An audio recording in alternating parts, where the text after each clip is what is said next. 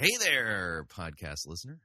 Chris Roseborough here, right at the front of the podcast. Just want to remind you, Fighting for the Faith is listener-supported radio. You know that, right? Yeah, it is. If you don't already support us financially, we truly can use your help. So get on your computer, go on over to fightingforthefaith.com, click on one of the friendly yellow buttons, and support us. And, of course, if you would like to do it the traditional way, make your gift payable to Fighting for the Faith, and then send that to Post Office Box 508, Fishers, Indiana, zip code 46038.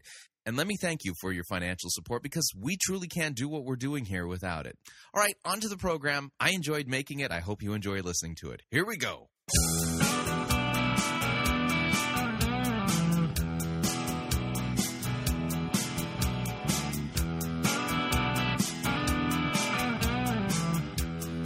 It's time for another edition of Fighting for the Faith. Thursday, September 19th, 2013.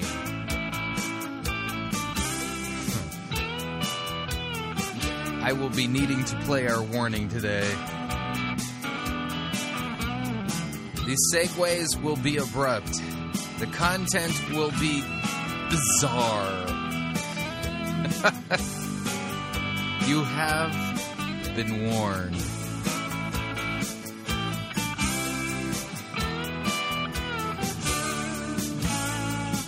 Thank you for tuning in. You're listening to Fighting for the Faith. My name is Chris Roseborough. I am your servant in Jesus Christ, and this is the program that dishes up a daily dose of biblical discernment, the goal of which, help you to think biblically, help you to think critically, help you compare what people are saying in the name of God to the Word of God. No shortage of crazy things being said out there. We slow down, stop, and compare what people are saying to God's Word in context. Now, every now and then, as I work my way through the pile that is the research that I do in producing this program, every now and then I put together an episode where the content is just and well, how do I put it? This could cause the gears to spin and then, smoke to come out of the machine work of your brain. In this episode of Fighting for the Faith. And like I said at the opening, I mean, the segues could be abrupt. We have a Patricia King update. I've got a money-grubbing Televangelist update. I've got a Cindy Jacobs update. I've got a Chuck Pierce update. I mean, and that should be enough for the first hour. I honestly think that's all you can handle. And then in hour number 2, I have an Adam Huschka sermon. It's a vision sermon, but it's not like any vision sermon I've ever heard before, and I wouldn't say it's biblical or has anything to do with what Scripture teaches, but hey, we'll take a look at that sermon today. So, this is one of those days where I don't even know how to properly prepare you for what you're going to hear, except for probably doing this. Warning, fighting for the faith can be dangerous to your health. Listening with caution is strongly urged while doing any of the following activities: operating heavy, deadly equipment, playing Farmville, or any time-wasting, brain-numbing activity. For sudden awakening at the sound of a particularly stupid eisegetical statement could cause neck strain. Drinking liquids, drinking hot liquids, having liquids too nearby, not having any liquids nearby. The following medical conditions have been known to occur while listening to Fighting for the Faith: cranial keyboard embedment syndrome, sinunasal liquid spumant disorder, steering wheel pounding clenched fist strain, continual gaping dry mouthatosis, and frustrative disbelief brain explosion. Please take proper precautions. Drinking straws, padding, and duct tape are recommended. You've been warned. All right, so Patricia King has a very important message that she would like to share with us as a direct revelation that she's apparently received from God regarding World War III. I was so tempted to play our William Tapley update music for this Patricia King update music, but I didn't want to confuse you all. But like I said, you have been warned. Here we go. Well, hello there. My name's Patricia King, and I have a bit of a breaking news report for you, and it's in regards to World War III. She's got breaking news regarding World War III. I haven't heard that it's broken out yet. There have been numerous polls and surveys done in the last week or so concerning the opinions of America regarding what is happening in the Middle East and the crisis.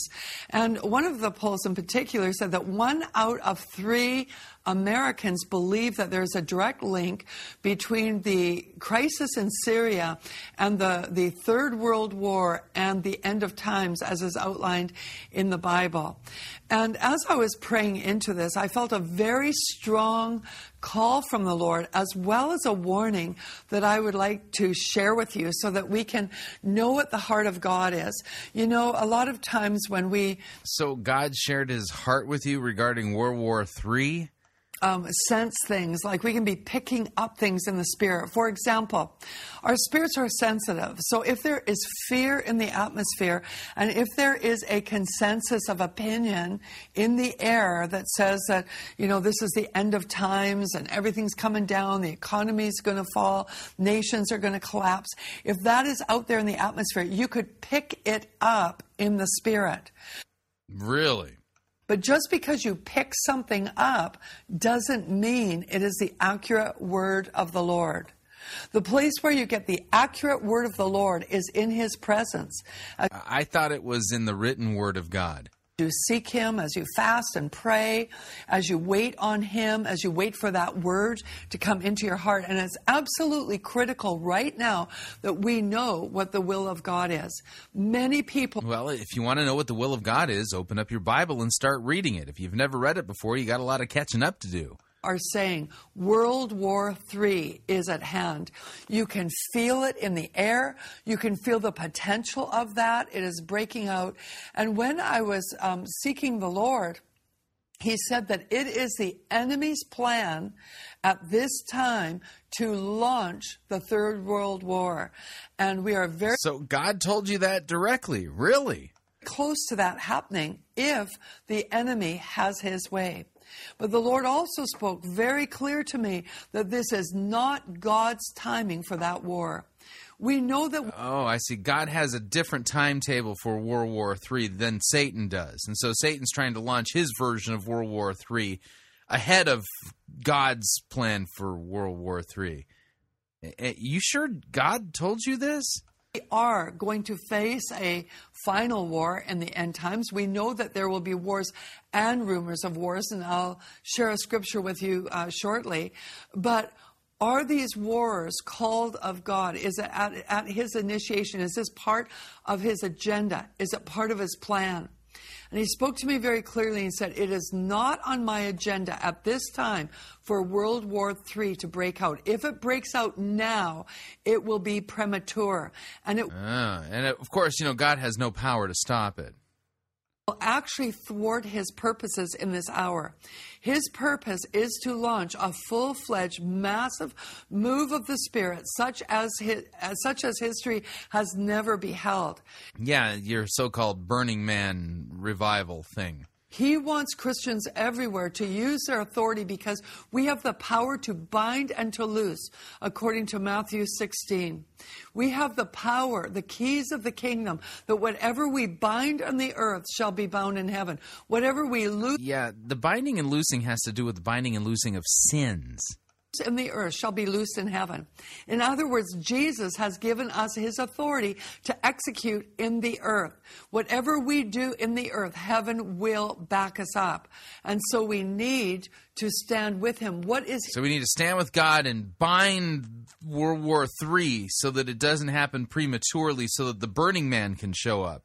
He's saying, because he will back up what heaven's agenda is. So if we're saying we bind a third world war in the name of Jesus according to God's will, then it will be bound. And that's what he's looking for right now, is a people... So he needs a whole bunch of people right now to say, I bind you World War III, and then that way heaven can back us up on it. What God do you serve? I mean, what a completely lame and impotent God you have. Rise up and make decrees saying there will be no war at this time in Jesus' name. there will be a people who will rise up and say that around North America, around Asia, around Europe, around Australia, New Zealand, and other territories of land all around the earth, that we would rise up and decree that God is a fire around us. He is glory in the midst of us, and His purposes will not be thwarted. Now, Jesus said in Matthew 24, verse 6, He said, you will be hearing of wars and rumors of wars. For nation will rise against nation and kingdom against kingdom. He said that there will be famines and earthquakes everywhere. But in verse 6, He says, see that you are not frightened, for those things must take place, but that is not yet the end. Just recently, I was in Israel, and I was standing before the Valley of Armageddon, looking over the valley and trying to get a sense from God whether this is the time when there was going to be, a culmination of nations coming against each other, where demonic forces would land on. So you were basically practicing being a psychic sensitive type. People and nations and leaders to bring forth a war that would cover the whole earth and that would culminate in that place.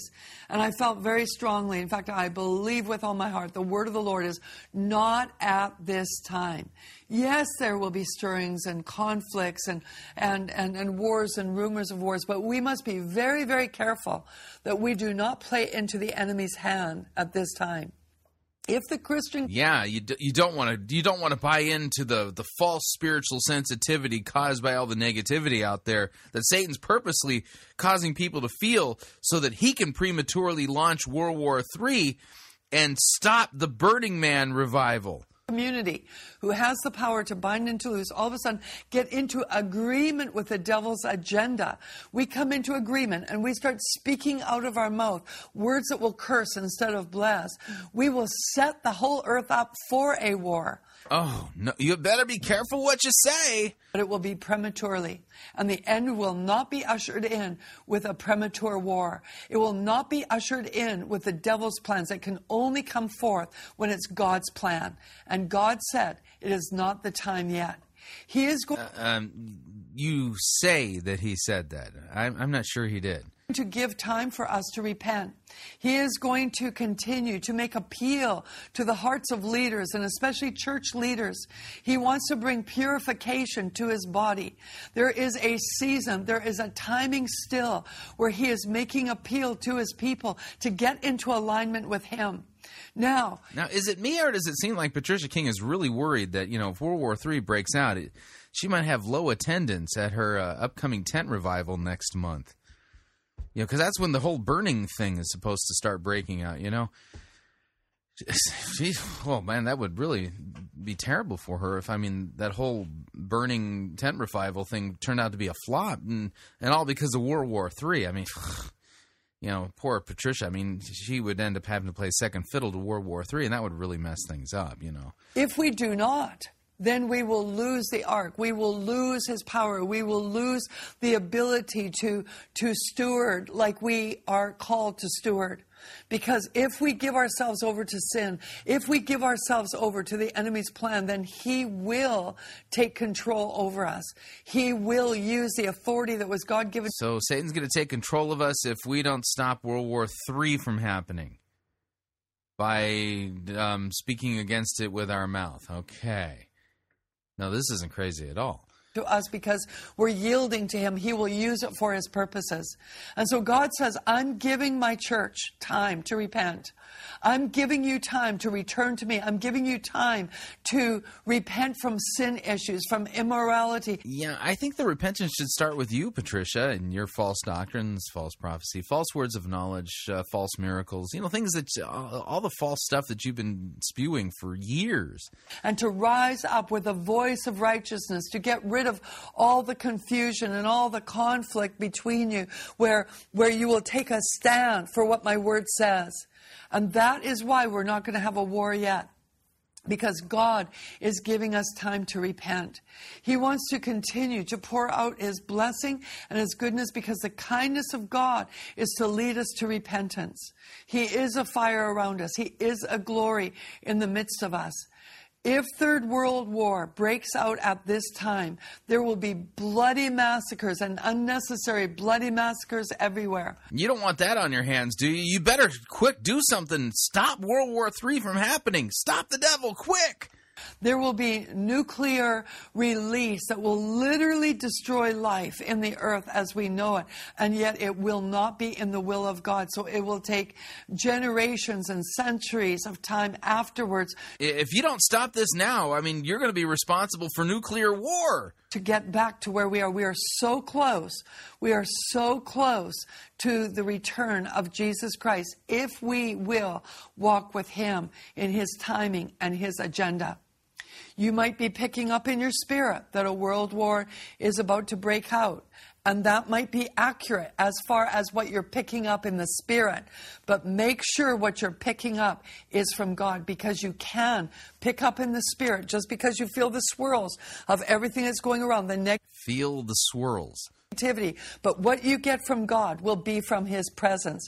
And right now the Lord says, it is not time yet for World War III. God told you specifically. And I don't think you're actually hearing from God. It is not on His agenda at this time. What is on His agenda is a baptism with fire. What is on His agenda? Yeah, like I told you, she's really worried about, this baptism of fire, fireman burning thing.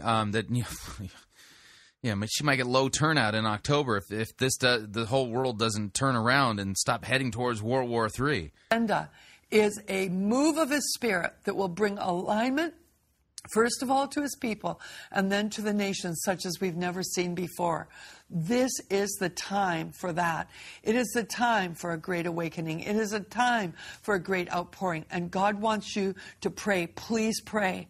Pray for leaders. It says in the Bible that if we will pray for... Okay, enough. Oh, man, what a mess. So, I told you a while ago, I thought Patricia King had literally lost it. And... well, that latest video makes it so that I feel pretty much like I've got the diagnosis correct. She's literally lost it. God apparently told her, it's not time for World War III, so you guys got to stop it quick. Otherwise you...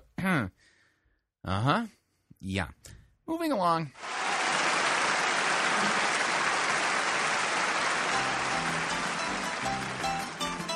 Don't want no loving. Don't want no kissing. Don't want no gal to call me honey. Don't want my name in the Hall of Fame. Just want a big fat pile of money. Give me that almighty dollar for that lettuce, hear me holler. Give me buckets full of ducats. Let me walk around and waller in Mazuma, El Dinero. Wanna be a millionaire? Give me money, money, money, money, money. I want that green ammunition. That's the stuff for which I'm wishing. Fill my closets with deposits. I'm a demon in addition. Give me shekels, give me pesos. Let me see their smiling faces. Money, money, money, money, money. I wanna get me a suit that's made out of loot and whistle to wear it in green. I got that monetary-itis like speeches like King Midas. Want that golden touch is what I mean. Give me that old double eagle. Want that tender that is legal and financially, substantially any sum I can inveigle. Want to live in regal splendor with that loving legal tender. Money, money, money, money, money.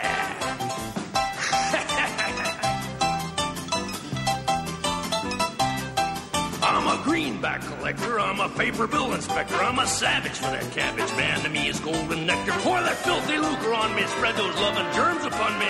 Money, money, money, money, money.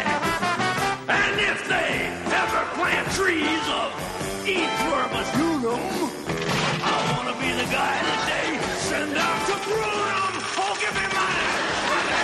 Well, there we go. Dr. Teeth and money, money, money. All right, so, have you ever heard of a televangelist by the name of Todd Kuntz?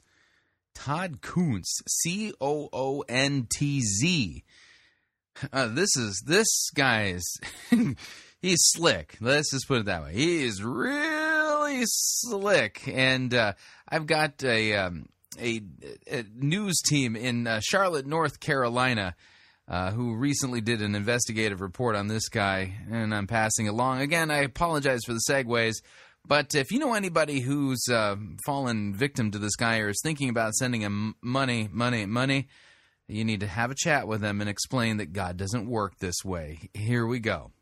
Good evening, everyone. I'm Erica Bryant. And I'm Blair Miller. We begin with the investigation that uncovered a national television evangelist living in a $1 million condo right here in Charlotte. He is part of a controversial group of so-called prosperity preachers who promise if you give them money, you will find financial prosperity. Our Jim Bradley spent months looking into his ministry and where the ministry is spending its money. Now, this is kind of an interesting investigative report concept here. Now, and what I'm about to say is going to be very politically incorrect, but don't they have on the internet, you know, the list of sex offenders? Okay, like if you're arrested and, you know, and you've done something untoward another human being in a sexual way and you've committed a sexual crime, then don't they have lists that, you know, that you can go on the internet and you can see if there's sexual predators living in and around your area?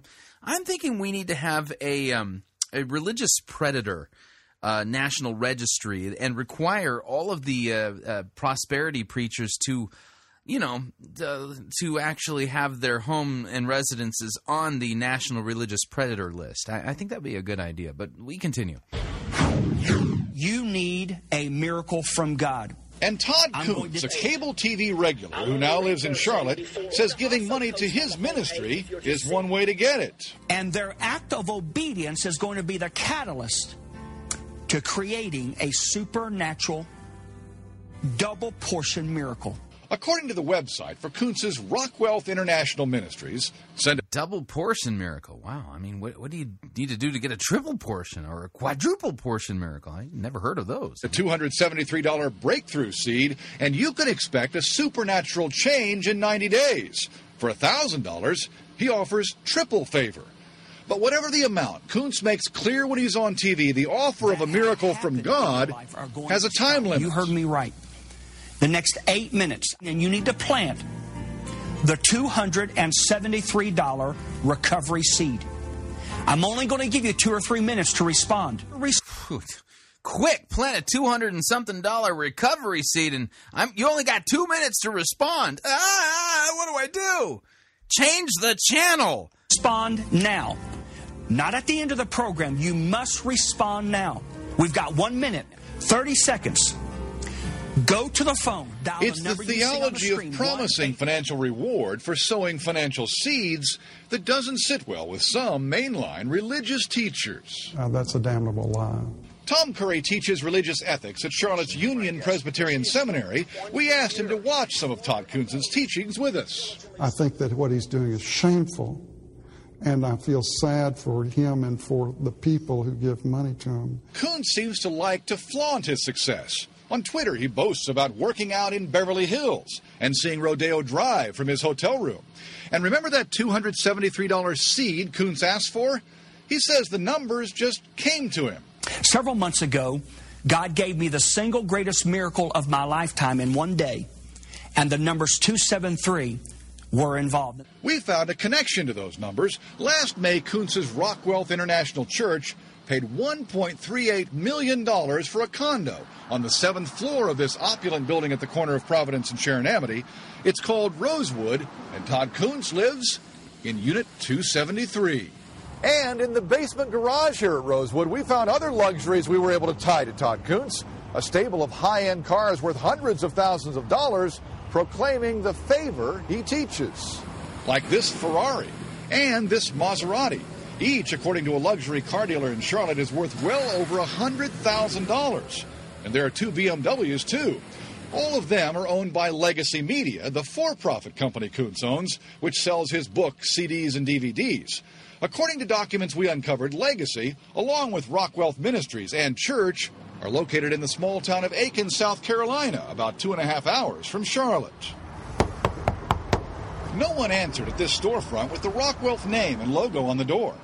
Legacy Media lists its address as being next door, but instead we found the Fancy Nail Spa. There, owner Trin Dang told us Rockwell's office has been shuttered and locked ever since she moved in 16 months ago. I never see. Never see anybody there? Yeah. Have you ever seen this man? No. Next door? No.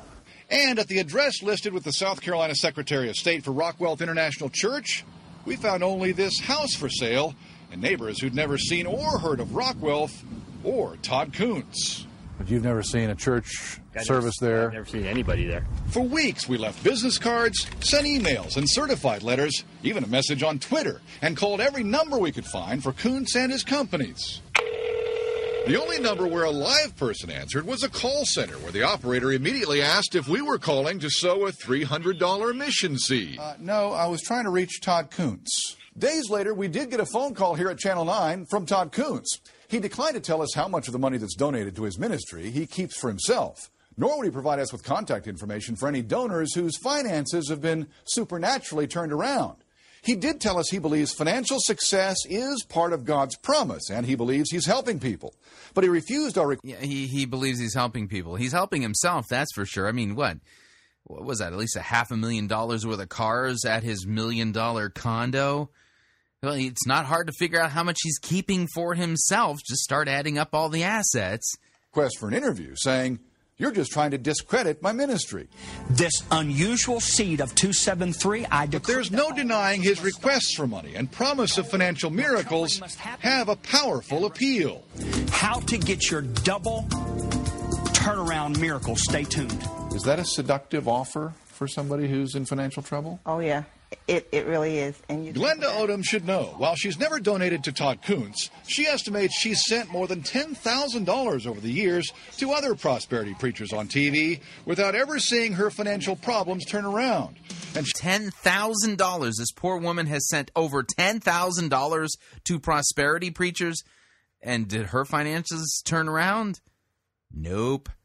These prosperity preachers are not preaching anything that even remotely close to what the Bible actually teaches and says. The Bible teaches us of the forgiveness of sins won by Christ on the cross, not of sowing seeds so that you can pad your bottom line. You know what I mean? She's now troubled that Kuntz broadcasts many of his programs on cable channels BET and the Word Network, both of which have predominantly black audiences. Do you think Dr. Kuntz is targeting the African-American community? Yes, I do. And does it make me angry? Yes, it does. Odom isn't alone. At the Trinity Foundation, a Texas-based religious watchdog group, founder Ole Anthony told us by Skype that Todd Kuntz is just one of many TV preachers leading the poor to believe that by donating money to them, God will make donors rich. And it's not true, and that's what I want the people to know. They're telling lies in the name of God. I can't imagine a more awful thing to do. Yet on broadcast 7 days a week and his website 24 hours a day, Todd Kuntz continues to boldly ask for money. I'm going to urge you to place this on your bank card. Theologian Tom Curry says he believes Todd Kuntz's theology is a misreading of the gospel. That when I see people using the gospel of Jesus Christ to get money out of poor people for their own ends, that there is a special place in hell reserved for such folk. And they are accountable. Amen. One day. Todd Kuntz told me that his financial success, including the Ferrari and that Maserati, have come from what he called his secular, for-profit businesses, not his ministry. But he declined to comment when I asked him why his Rockwell Church is listed as the owner of that $1 million condo. I've tried again in the past week to get more information from Todd Kuntz, with no success. Jim? Mm-hmm. Yeah, that's generally how that goes, isn't it? Is there anything illegal about any of this? Not that we're aware of. Rockwell Church is registered as a religious organization, and so it's not required to file any public documents about where the money goes. Yep. In other words, there's always lots and lots of money to be made in false doctrine. Orthodoxy, discernment, apologetics, yeah, not so much. I'm just happy we can pay the bills and keep doing what we're doing here. All right, we're up on our first break. If you'd like to email me regarding anything you've heard on this edition or any previous editions of Fighting for the Faith, you can do so. My email address is talkback@fightingforthefaith.com, or you can subscribe on Facebook, facebook.com/Pirate Christian, or follow me on Twitter, my name there, @Pirate Christian. Quick break. When we come back, more of the crazy first hour continues. We have Chuck Pearson, Cindy Jacobs. Don't want to miss it. Stay tuned. We'll be right back.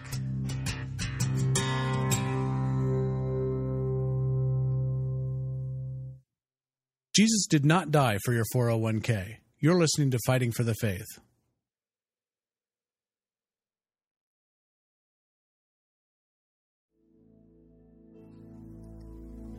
This is the air I breathe. This is the air I breathe.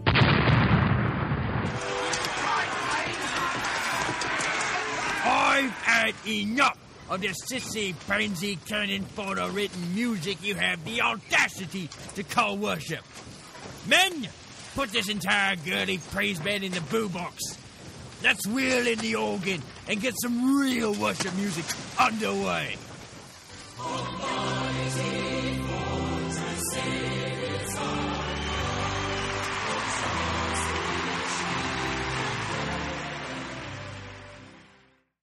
Ye be listening to Pirate Christian Radio.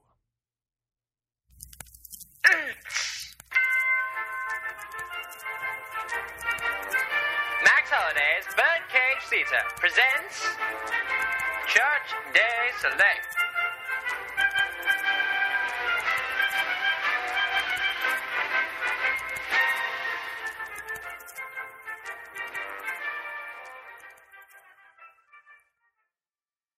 Hey guys, it's Rex here, again. Now I know that all of you have been hearing about the latest fad in the church called an Emmaus Walk. Well, you know what I think? It's uber lame. I mean, what's so special about going on a little walk, hoping and praying that Jesus is going to show up and have an enlightenment picnic with you? It's not nearly hardcore enough. I'm starting a new fad. It's called the Road to Damascus Walk. You don't go out trying to find Jesus. He finds you.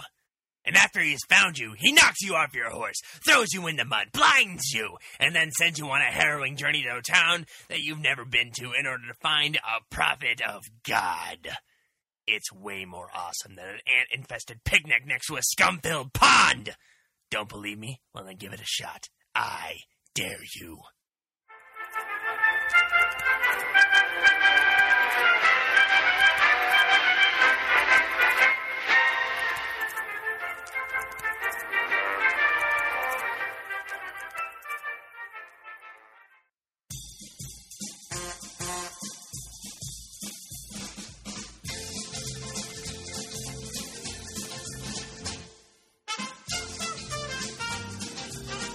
Keep more of your money in your pocket. Hi, Chris Roseborough here. If you're planning to travel anytime in the near future, then don't pay more for airfare, hotel rooms, or rental cars than you need to. Longtime Pirate Christian Radio featured advertiser Cheap O Air can save you a Tijuana taxi load of money on all of your travel needs. Plus, Cheap O Air has a seasonal promotional code for all of our listeners that will save you an additional $10 off of Cheap O Air's already low prices. Visit piratechristianradio.com/cheap, write down the promo code, and then click on the banner, and then book your travel today. Again, that's piratechristianradio.com/cheap.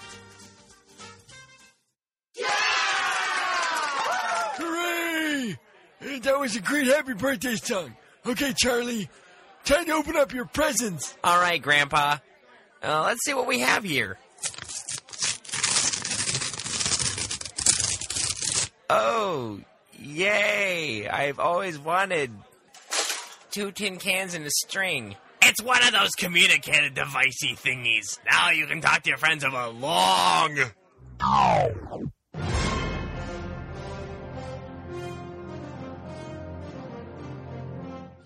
Do not fear, nerds of the world. Never again will you have to deal with poorly made gifts and cheap knockoffs. Just tell your antiquated relatives about Think Geek. At Think Geek, you will find a vast selection of creative and quality products to tickle your every fancy. Celebrate your love of all things nerdy by going to www.piratechristianradio.com/geek. And by clicking on the ad banner, a portion of your purchase will go to supporting Fighting for the Faith and Pirate Christian Radio.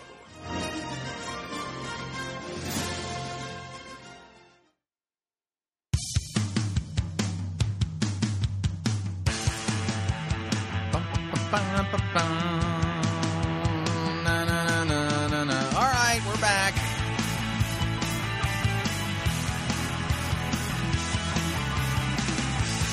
Warning, listening to Fighting for the Faith could cause your brain to explode. I apologize if that happens. Just pick up the pieces and stick them back in and use duct tape. Duct tape fixes everything. Just a reminder, Fighting for the Faith is listener-supported radio. That means we depend upon you and your generous gifts and financial contributions in order to continue to bring Fighting for the Faith to you and to the world, and you can partner with us by visiting our website, fightingforthefaith.com. When you get there, you'll see our two friendly yellow buttons right there in the center of the homepage. And when you click on one of them, you fill the information out, and then you can support us. One of them says donate. The other says join our crew. When you join our crew, you're signing up to automatically contribute $6.95 every month to the ongoing work and mission of Fighting for the Faith and Pirate Christian Radio. It's a great way to support us. And if you'd like to specify the amount that you would like to contribute, you could do so by clicking on the donate button, or you can make your gift payable to Fighting for the Faith and then send it to Post Office Box 508, Fishers, Indiana, zip code 46038. And let me thank you for your support. We truly cannot do what we're doing here without it.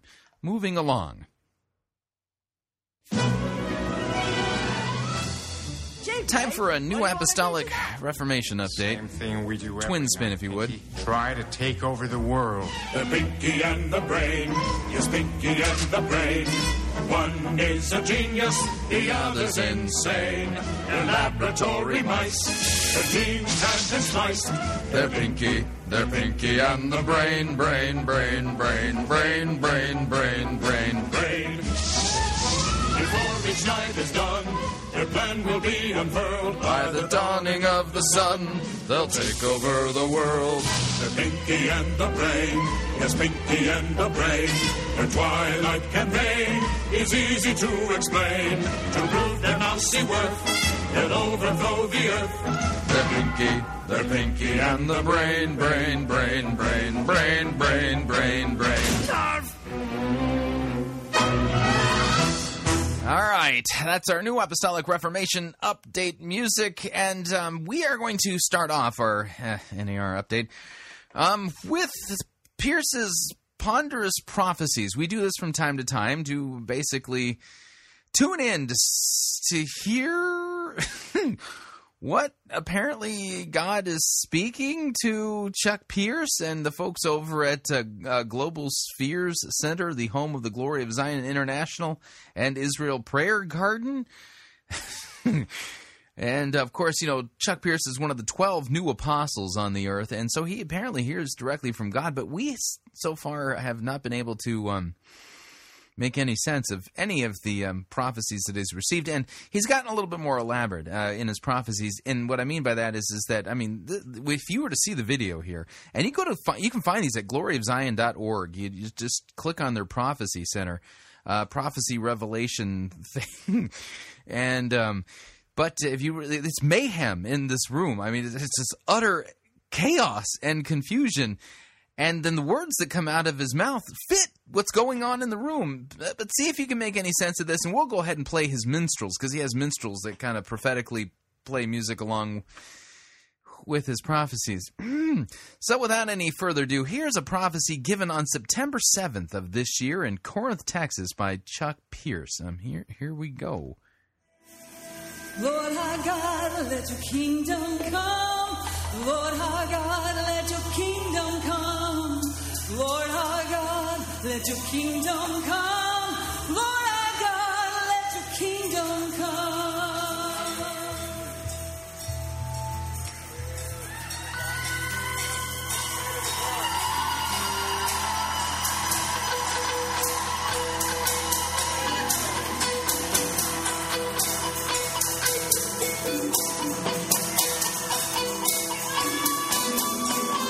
Hear the clock ticking. For the Lord says, I have now catapulted you in to the 3 years ahead. And this day, the dearest of my months, I say to you, I am moving you against dates that have never been moved before. Uh-huh. All right, let me see. Here's the transcript. Hear the clock ticking, for the Lord says, I have now catapulted you. Makes me wonder if Chuck Pierce is working closely with James McDonald. Okay, so the Lord says, I've now catapulted you into the 3 years ahead. And this day, the dearest of my months, I say to you, I am moving you against gates that have never been moved before. anything registering with you, I'm kind of at a loss. But we continue. And I am causing those gates that have withstood you in the past to have to come loose so they open in days ahead. I say to you, move strategically day by day and month by month until the gate that has held back your blessing opens up. Yeah, so I need to move strategically day by day and month by month so that the gate that's held back my blessing will open up. Yeah. Yeah, I'm not getting any of this. You?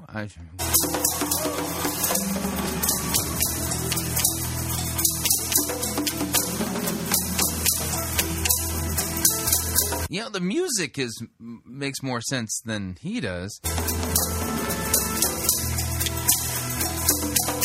I say in the third year, the war of the kingdoms will begin, and kingdom will rise against kingdom.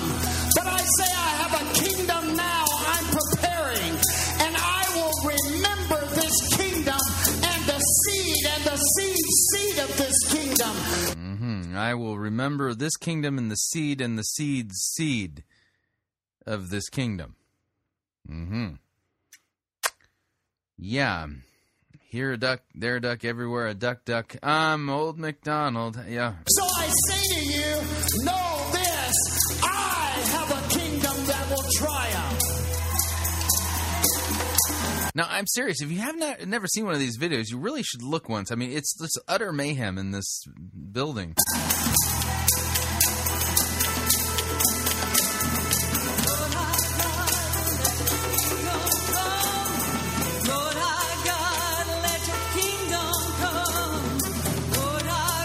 Yeah, what this has to do with, like, the biblical God, the one true God, I have no clue. I mean, from what I can tell, none of this. I mean, I think even, like, you know, cheap psychics make more sense, you know?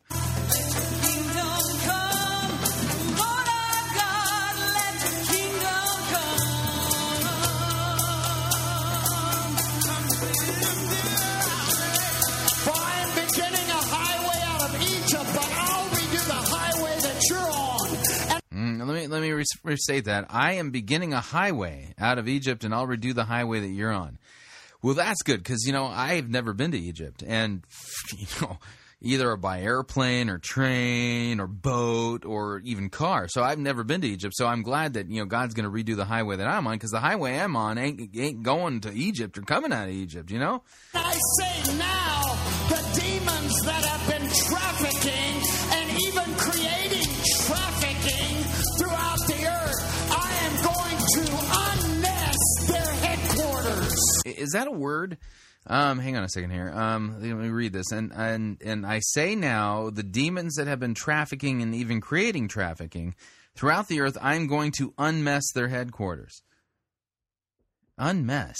Is that a word? Hang on a second here. Hold on. I mean, we're supposedly getting prophecies from God right here. Dictionary.com. All right, so we're... All right, I need to type in the word unmess. Okay, unmess. No dictionary results. You sure you sure you got a direct line to God right now? Because God's using words that don't exist.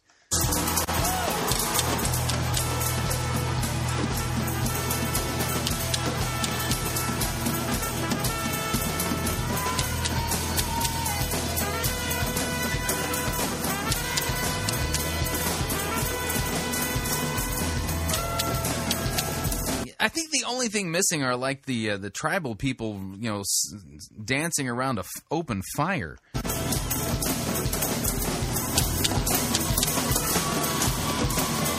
But I don't want to give them an idea, because I think if they actually had an open flame and people were dancing around it there at this place, the fire marshal would look very poorly on it. You know what I mean?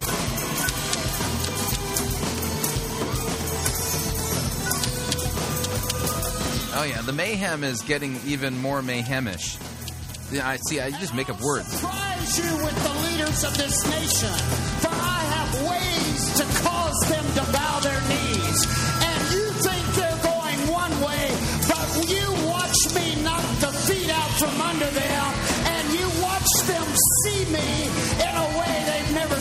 before. Yeah, it's like hearing you in a way you've never been heard before. That's about all I can handle. Did any of that make any sense? I didn't get any of that. I don't know which god he's tapped into. Probably one of those false deities from the ancient world that maybe is back, but that had nothing to do with the one true God, Father, Son, and Holy Spirit. That's not God the Holy Spirit speaking. And if that is, I mean, God the Holy Spirit absolutely makes no lucid sense whatsoever. And the God that's actually revealed in Scripture, that inspired all of the Scripture to be written, that one makes sense. Just look at the Bible. I mean, it's a great book. I mean, you can actually understand it, Whereas these so-called prophecies, no.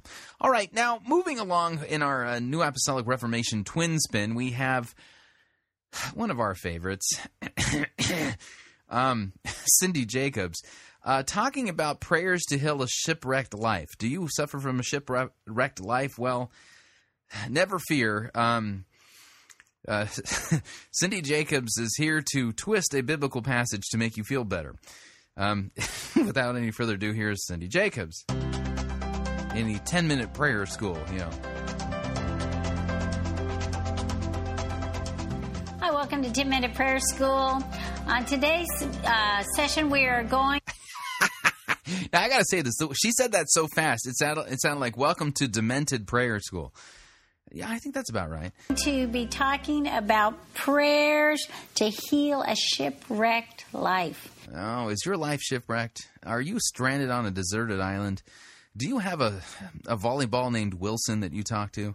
Prayers to heal a shipwrecked life. That's almost a tongue twister. Almost every person has had a trauma or situation in their life that can cause them to become what the Bible calls shipwrecked. That's actually in the Word of God. Yeah, that's right. The talking about being shipwrecked is actually in the Scriptures, and she's correct, and she's going to be referencing 1 Timothy chapter 1, starting at verse 19. Now, let's take a look at this in context before she actually gets anywhere. Hang on a second here. I got to type this into my computerized Bible. 1 Timothy chapter 1. All right, 1 Timothy chapter 1. She's going to start at verse 19. We're going to apply our 3 rules for sound biblical exegesis, which are context, context, context, and see if we can figure out from the context of this passage what's being talked about when shipwrecked is being discussed in verse 19, okay? So to do that, we're going to go to 1 Timothy chapter 1. We'll start at verse 12. Paul is still doing his introductory portion of this letter, and here's what he says. I thank him who has given me strength, Christ Jesus our Lord, because he judged me faithful, appointing me to his service. Though formerly I was a blasphemer, persecutor, and insolent opponent, but I received mercy because I had acted ignorantly in unbelief, and the grace of our Lord overflowed for me with the faith and love that are in Christ Jesus. The saying is trustworthy and deserving of full acceptance that Christ Jesus came into the world to save sinners, of whom I am the foremost. But I receive mercy for this reason, that in me, as the foremost, Jesus Christ might display his perfect patience as an example to those who were to believe in him for eternal life. To the King of the ages, immortal, invisible, the only God, be honor and glory forever and ever. Amen. What a great passage of Scripture. We continue. This charge I entrust to you, Timothy, my child, in accordance with the prophecies previously made about you, that by them you may wage the good warfare, holding faith and a good conscience. By rejecting the faith, okay, some have made shipwreck of their faith, among whom are Hymenaeus and Alexander, whom I have handed over to Satan, so that they may learn not to blaspheme God. All right, so here we go. So verse 19, 1 Timothy chapter 1, verse 19, talking about making shipwreck of your faith. The example is found in verse 20. Hymenaeus and Alexander, how did they shipwreck their faith? By blaspheming God, by saying false things about God, teaching false doctrine, that kind of thing. So, all right, so there's the word shipwreck there in verse 9. We now understand what it means. Let's see if Cindy Jacobs is capable of properly exegeting this text. Now, by the way, I must warn you, there's no wagering allowed while listening to Fighting for the Faith. Let's just say it this way, though, that the odds that Cindy Jacobs is going to rightly handle this text, not good. Not if you're saying, oh, come on, Chris, she can handle this correctly. I'm going to bet 15 cents that she's going to rightly handle this text. You're going to lose your 15 cents, dude. We continue. Timothy 1:9 says, having faith and a good conscience, which some, having rejected concerning the faith, have suffered shipwreck. In other words, there are things that can happen to you in your life and in your belief system in faith towards God, that will actually wound you and cause you to become shipwrecked. What happens in a shipwreck? You lose your abundance. I mean, all she had to do was read one more verse. All she had to do was go into verse 20, and she would have gone, oh, whoa, that's what that's about. And she didn't do that. It destroys your life. At times even causes death. So this biblical analogy is a very, very powerful one. A shipwrecked life is a life full of bitterness and trauma. Here's some symptoms. Yeah, no, in the context, the shipwrecked faith is one that happens when you blaspheme God the way, by teaching falsely about Him like you're doing right now. Number one, people that are shipwrecked complain of the hypocrites in the church. Listen to what people say, and you will begin to know after a while that this person has had situations in their life that have stunted their spiritual growth. Often their spiritual growth will be stunted.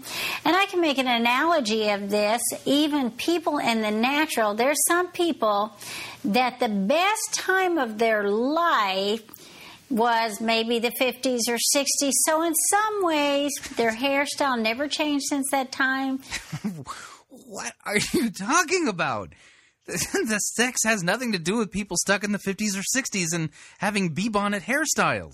For women, the way they wore their makeup, they never changed because that was the best time of their life. And they want to somehow hold on to that life rather than moving on with the times, moving on with fashion or things like that. But there are things that happen. Or if you talk to them, they can't seem to move on past the trauma. So if you are living in the 50s and 60s, have a bee-bonnet hairstyle and those horn-rimmed glasses, and you're wearing polyester, you may have a shipwrecked faith. I mean, who knew? At least now we have some objective way of spotting somebody that may be shipwrecked.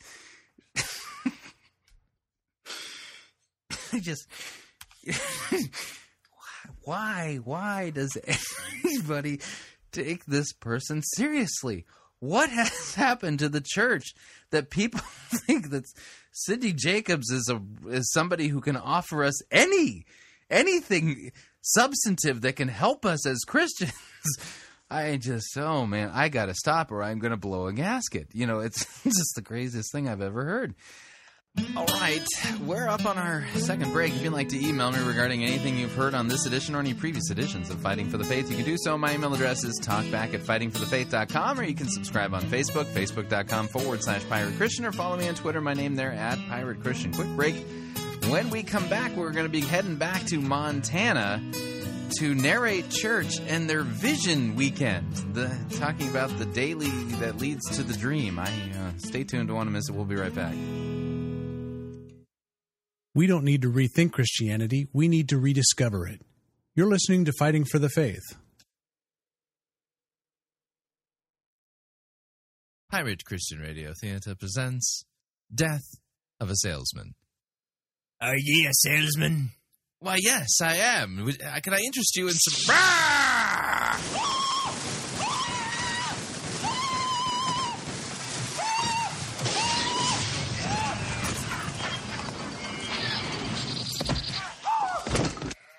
You're listening to Pirate Christian Radio.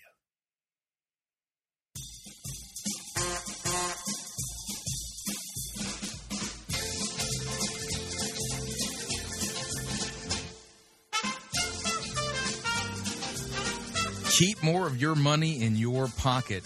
Hi, Chris Roseborough here. If you're planning to travel anytime in the near future, then don't pay more for airfare, hotel rooms, or rental cars than you need to. Longtime Pirate Christian Radio featured advertiser Cheap O Air can save you a Tijuana taxi load of money on all of your travel needs. Plus, Cheap O Air has a seasonal promotional code for all of our listeners that will save you an additional $10 off of Cheap O Air's already low prices. Visit piratechristianradio.com/cheap. Write down the promo code and then click on the banner and then book your travel today. Again, that's piratechristianradio.com/cheap. Hooray! That was a great happy birthday song. Okay, Charlie, time to open up your presents. All right, Grandpa. Let's see what we have here. Oh, yay! I've always wanted new teeth. Oh, sorry, dear. I seem to have accidentally wrapped my spare dentures. Here's your real present. Oh, look. It's a glow stick. We all know how much you like Star Wars, so we got you one of those lightsaber thingies. Oh, thanks.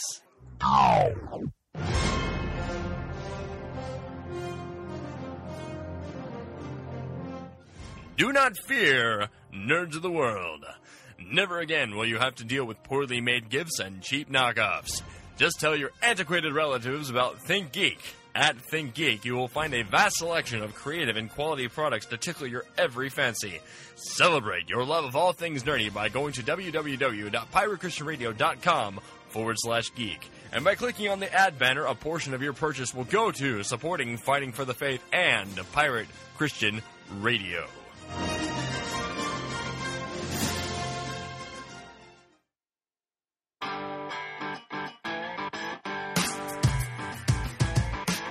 Okay, we're back. Hour number 2 of Fighting for the Faith.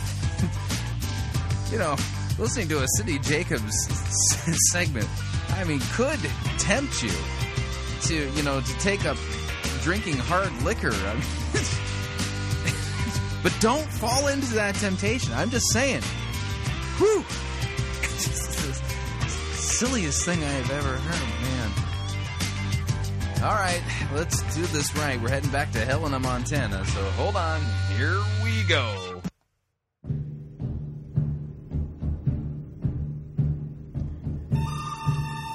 Wow, wow, wow.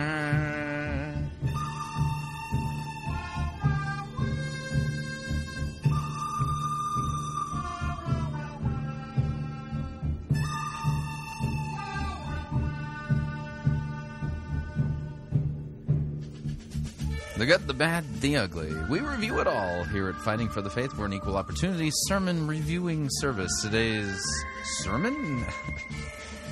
I always have to put a question mark nowadays. Comes to us via Narrate Church, Helena, Montana. Adam Huschka presiding. The name of the sermon is Vision Weekend 2013. The daily leads to the dream. Yeah, I don't know what that means either. So, you just got to hear it. You just got to experience it. So I'm not even going to try to explain what it is that you're going to hear, because I couldn't explain it to you anyway. But here we, let me go ahead and kill the music. Here we go. Here's Adam Huschka and Vision Weekend 2013. Hey everybody, this is Caleb, part of the Narrate team. Today Adam looks at one principle, a principle that is essential for making your dreams into a reality. Dreams like better relationships, finances, and even where you're at spiritually. Is Adam Huschka some kind of a prosperity preacher? Your dreams of finances, relationships, and whatever? Where in the Bible does it teach these principles of achieving your dream? We continue. What if making those dreams a reality are born out of our daily habits? Today, Adam explains. If this is your first Vision Weekend with us before, welcome. Let me just start by saying that... it's my first Vision Weekend with you for sure, and I'm hoping that it's my last. in our minds, the best part is really yet to come. That for us, what we'll do at 1:30 this afternoon at Spring Meadow Lake is such a fun experience. Where this year we'll baptize 5 people, and each of their stories are incredible, and you'll hear each of their stories individually over the course of the next couple months. But would really invite you to come enjoy a mostly raw hamburger with us and watch some people be baptized. It's really a fun experience. And the other thing about this weekend that's unique is what you're going to pick up on around here in the next couple of months is we're kind of trying to shift the way we interact with baptism. And so while we're going to baptize 5 people this morning, there's another 3 or 4 of them that we're in process with. And we just want to make sure that we're able to walk into that moment with that person being fully confident in what they're doing. And so there's going to be more of this come in. We'll talk more about that in the weeks that follow and the months that follow. The other thing is, if this isn't your first Vision Weekend, if you've been with us for one before or maybe several before, I think you'll find that this weekend's a little bit different than Vision Weekends in the past, because in the past we've spent a lot of energy looking back and going, here's all these things God did, and really quantifying them and looking at them very specifically, and then looking ahead and going, okay, here's these, I can't remember what was it last year, like 6 initiatives, and last year it was that was to the extent that we needed 2 weekends to do that. And this weekend we're going to do a little bit differently.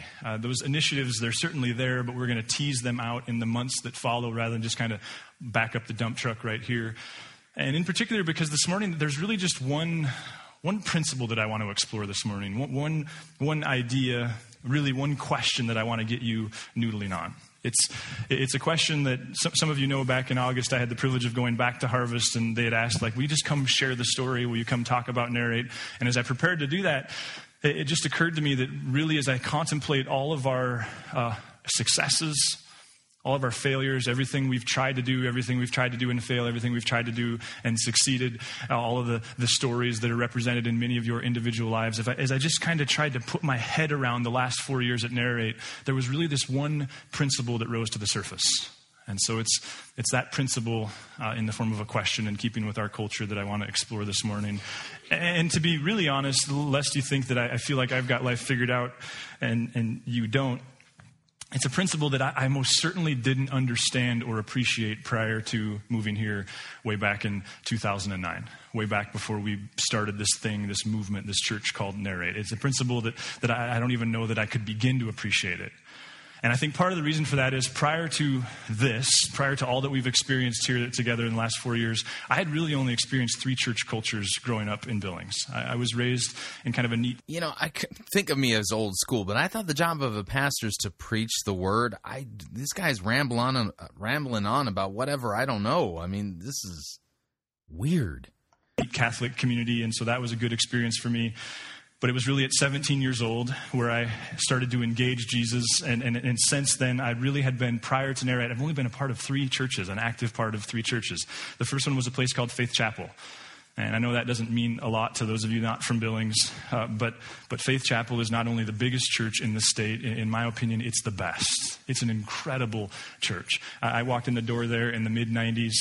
And I wasn't there because I was seeking after God or truth or Jesus. I was there because I was seeking after the person I was with, if you know how that works. And yet I was very quickly just amazed. I pulled into the parking lot. I'd never been to church before, where if you didn't get there early, you couldn't get a spot. That was its own experience. And then as you walked to the front door, there were these very warm, friendly, normal-looking people who greeted us, and they didn't creep us out, and they didn't kiss us, but they were just friendly, and they didn't shove things at us. We just kind of made our way in. And then when I got into the lobby of this place, I'd never been in a church like this, being raised in this small-town Catholic church, but it was new, it was modern, it was clean. It wasn't ornate, it wasn't over the top, but it was just pristine. And I would later learn that part of the values around there were that people live messy lives, that our lives are chaotic. And so one of the ways that they try to create experiences for people is they feel like the bathrooms should be pristine, that there shouldn't be any stains on the sink, that there shouldn't be any garbage on the floor. And so the place is just immaculate. Went into the auditorium, and was like, this is church? Where are the wooden pews? They were these comfortable chairs. And what I began to experience over multiple years was incredible music. Professional quality music. And then preaching that was, I had no context for this. I didn't watch TBN. I didn't go to church. I had never seen anything. That is not to say that Stan is like TBN, but I had never seen anything like this where I could actually relate to the message, even if I wasn't very interested in the Bible. And Stan Simmons, who will actually be here in November, which will be a real privilege for us, his teaching was incredible. And as a high school kid, I started inviting friends and family. And it wasn't like, hey, like, come meet Jesus. That wasn't it at all. It was like, you got to see this. This is amazing. This is so helpful. I can still remember on my graduation day, despite the fact that I would make not very good decisions later that day, that going to church that morning was a high priority of mine. And so that was one experience I had. The second church experience that I'd had was really the student ministry at WWIII, which is the grandma church of this place. And when I stepped into that role as an intern, that was Vern, who was here a few weeks ago, who planted Harvest, who mothered this place. That was his final year, his 10th year of student ministry at WWIII. And again, I didn't go to youth group. I was confirmed at 17 years old. I did the CCD thing. When my second youth group was my first day on the job as an intern. I had never seen anything like it. It was a Wednesday night, and it wasn't like a few kids drugged there by their earlobes. There were a couple hundred students that came flooding through the door. And it was this diverse group of students, student body president at senior high, to some of the better athletes, to just normal people like the rest of us. I mean, it was this broad spectrum of students. And again, they weren't reluctant to be there. They were excited to be there. And I quickly learned why, because they had this student band that was incredible. Vern's preaching was insane. And if you... preaching God's word really isn't that hard. All you got to do is, find a text and start reading it. While he's doing that, I think I'm going to, just flip through my Bible and see if I can find something to preach on real quick here. I don't know what he's talking about. The job of the pastor is to preach the word. I mean, I feel like this isn't a sermon. I don't know what this is, but I'll see if I can find something here to plug in. Hang on. You could hear some of the things he got away with saying to high school students. You wouldn't believe it, but he was so funny and so over the top and so helpful. And then their small group leaders really sealed the deal. And what I learned is that these guys weren't just there to play Barbies with students. They weren't just there for the free pizza or to make friends. Like the leaders there, many of them, this wouldn't be the only time in the week they would see the students. That they really were living life with their students. In fact, that year there was a gal whose parents died in a fire. And to watch these leaders just huddle around this gal and process life with this gal, it was incredible. The third church experience I had was at Harvest. And having the privilege of being a part of that thing starting up in the very early months, that was its own insane experience. And again, I know that probably many don't know the specifics, but let me just kind of unpack this rather quickly. It was planted in, I think, 99 or 2000. I forget which year. I should have figured that out in advance. All right. Here's what I'll do. Luke chapter 16. I'll just start at verse 1 and work through it here. Then this is a tough passage here. Let's take a look here. See, this isn't very hard to preach God's word. Here's all you got to do. You need a text, and then you preach it, or you teach it. You read it, and then you kind of work through it. Okay. So this is a story of Jesus, Luke chapter 16, verse 1. He also said to the disciples. So this is Jesus talking. There was a rich man who had a manager, and charges were brought to him that this man was wasting his possessions. And he called him and said to him, "What is this that I hear about you? Turn in the account of your management, for you can no longer be manager." And the manager said to himself, "What shall I do, since my master is taking the management away from me? I'm not strong enough to dig, and I'm ashamed to beg. So I've decided what to do, so that when I am removed from management, people may receive me into their houses." So summoning his master's debtors one by one, he said to the first, "How much do you owe my master?" He said, 100 measures of oil. And he said to him, "Take your bill, sit down quickly, and write 50. And then he said to another, "How much do you owe?" And he said, 100 measures of wheat. And he said, "Take your bill and write 80. And the master commended the dishonest manager for his shrewdness. For the sons of this world are more shrewd in dealing with their own generation than the sons of light. And I tell you, make friends for yourself by means of unrighteous wealth, so that when it fails, they may receive you into eternal dwellings. The one who is faithful in very little is also faithful in much, and the one who is dishonest in very little is also dishonest in much. If then you have not been faithful in unrighteous wealth, who will entrust you with the true riches? And if you have not been faithful in what is in that which is another's, who will give you that which is your own? No servant can serve two masters, For either he will hate the one and love the other, or he will be devoted to the one and despise the other. You cannot serve God and money. And so then the Pharisees, who were lovers of money, heard all these things, and they ridiculed Jesus, and they said to him, "You are those who justify yourselves before men, but God knows your hearts. For what is exalted among men is an abomination in the sight of God." Well, now that's a tough passage. I mean, what would you do with something like that? Well, the first thing I'd look for is I'd want to look for the gospel. Where's the gospel in all of this? Because, I mean, you clearly have. Remember Tullian Division's article about the two words, law and gospel. Well, I hear that God hates, there's certain things that God hates. Justifying yourself before him, exalting yourself among him, and you can't serve God and money. So there's an idolatry theme in here of not rightly handling the wealth that is entrusted to you. And so, you got a lot of law in here that you can really go after somebody with. But then where's the gospel? Well, the gospel is actually in here too. It's kind of hidden a little bit. It's hidden in the sense that you take a look at this shrewd manager. And what he does, he finds all of his master's debtors, and he reduces the debts, basically knowing that, at this point, he's making his master look forgiving, making his master look generous and forgiving and, gracious and kind, right? And so, here you got him reducing all of these different debts that are owed to his master. And it says the master commended the dishonest manager for his shrewdness. Right. Yeah. See, the gospel works that way because God does want to be known as gracious, forgiving, and kind. Yeah, I picked a passage. There you go. There's one right there. There's so much you can do with a passage like that. It seems like a perfectly good one. Maybe Adam Huschka should, just go back to what he's supposed to be doing as a pastor and preaching the word. I don't know what he's doing right now. I feel like this is just a waste of time. I'm about ready to pull out the Solitaire app on my iPhone. Preview service, there were over 300 people there. So before they even said hey, we're a church. By the first Christmas, there were 700 or 800 people there. By the end of the first year, they were averaging 1,000 people on the weekend. I know it's not all about numbers, but it's certainly an indicator. After coming on staff there in the spring, what I realized is there were never any conversations about how are we going to get people here? It was where are we going to put people? Do we need to buy more folding chairs? Because we're using every folding chair that this school has. And kids were doing classrooms in these little nooks because there were so many kids. By the end of the third year, they owned about 40 acres of land and had built a multi-million-dollar facility. By the end of the fifth year, they'd planted this incredible church called Journey in Bozeman. And so what I'm getting at there is when I came here to Helena, I personally had absolutely no appreciation for what we're going to talk about this morning. The question that I want to ask, the principle that I want to bug you to think about. See, some of you, you're those types of people that when you touch it, it turns to gold. You know those people? Like we've been trying to lose weight for a couple of years, and you all of a sudden got motivated to lose weight, and in 3 months you lost 25 pounds. Like we've been golfing for a decade, and you say, "Hey, I'd love to go golfing with us," and the second time you come, you beat us.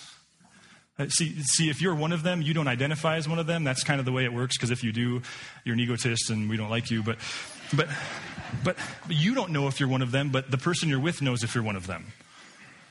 You know those people? Like they get a job and pretty soon they're at the top of the food chain. You get a job and you've been in the same job for a decade. They go to school and they can kind of do whatever they want. And I don't know what he's doing here. The job of the pastor is to preach the word. I mean, this is just rambling. You get straight A's and you go to school and you study your heart out and you get a C in biology. Do you know these people yet? See, for the rest of us, those of you that whatever you touch, it turns to gold, there's something that we need you to know. And that is that we hate you. That's really the easiest way to put it. And really, this idea that I want to explore this morning, it's for the rest of us.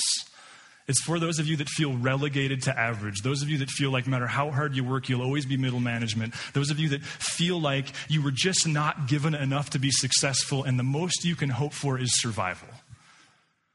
This morning, what I'm hoping is that if you'll wrap... What does this have to do with God's word? Wrap your brain around these principles, which are so embedded in what God has been saying for thousands of years. If you'll grab hold of these principles, I think what it'll do is give you handles.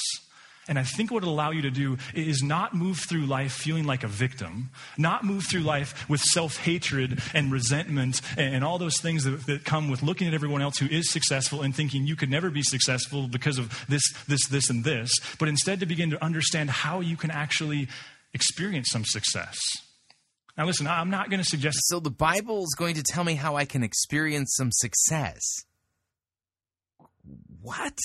This morning that all of us have equal talents. Jesus established that pretty clearly. There's 10, there's 5, and there's 1. Like most of us, we're not 10 talent people. Some of you are. The rest of us aren't. But what I do think we can do is we can grab hold of some handles where we no longer feel ashamed of who we are. And instead we understand how to move from where we are to where we want to be. And for those of you, you are the whatever you touch, it turns to gold people. Like, listen, you move from where I am to where I want to be. The Bible actually teaches this. You already don't know that. We know that about you. Like that's just part of who you are. You wouldn't be like that if you were one of those people. But what might be true for you is that you're facing a new situation, a new occupational challenge, a new academic challenge, a new physical health challenge. There's this new thing, you're staring at it, you're at this new area of life, this new season of life, and you're not so sure that you can do it. In fact, you're intimidated. And what you're starting to think, because this is what happens, is you're starting to think, I was able to do that business, I was able to get that degree, I was able to get that job, I was able to turn that relationship because I had talent in that area. But I don't know if I have talent in this area. I think what you're going to find this morning is it wasn't because you had talent in that area and you don't in this one. See, I think there was an ethos by which you lived your life. And for you, as soon as I say it, you'll go, oh, yeah, I know that. But what I'm hoping happens for you this morning is that you can grab hold of it and reclaim it and exercise it once again, because I know you've done it before. See, the question is this: how do we move from the vision to the reality? Like, how do we move from what are you talking about? How do we move from the vision to the... Where does the Bible teach this? What we want to be true of our relationships, what we want to be true of what's on the scale when we step onto it, what we want to be true of our occupation, of our education. How do we move from what we want to where we want to be? Like we all have these moments. We go for long drives, we go for runs, we watch an inspiring movie, we read an inspiring book, we listen to a song, and we have these kind of hormonal moments. I don't know what all the hormones are involved, but I know it's scientific, and we go like, I'm going to do this. And suddenly you feel like you can take on Everest. And you have all these ideas and all these visions. So how do I move from a hormonal, visional moment to reality? This is what you're going to preach about on a Sunday morning? How do we move from there to reality? I was thinking this week about Legos, because you get the both end with Legos, right? You get the box with the fulfilled vision, this incredible airplane, this neat tractor, whatever it is. But when you open it, you just get pieces. But inside with the pieces is the instruction manual to how to get from the not to the have. I think that's what I want to talk about this morning is what's the manual? How do we get from, Adam, I really want to go back to school. Adam, I really want to turn my marriage from D- to A-. Adam, I really want to engage in Jesus and actually experience him personally. How do we move from that to where we want to be? And here's really the question that I want to pose, and we're just going to visit from a bunch of different angles this morning. It's simply this: what if the daily leads to the dream? Like, what if it's the daily? What if the daily leads to the dream?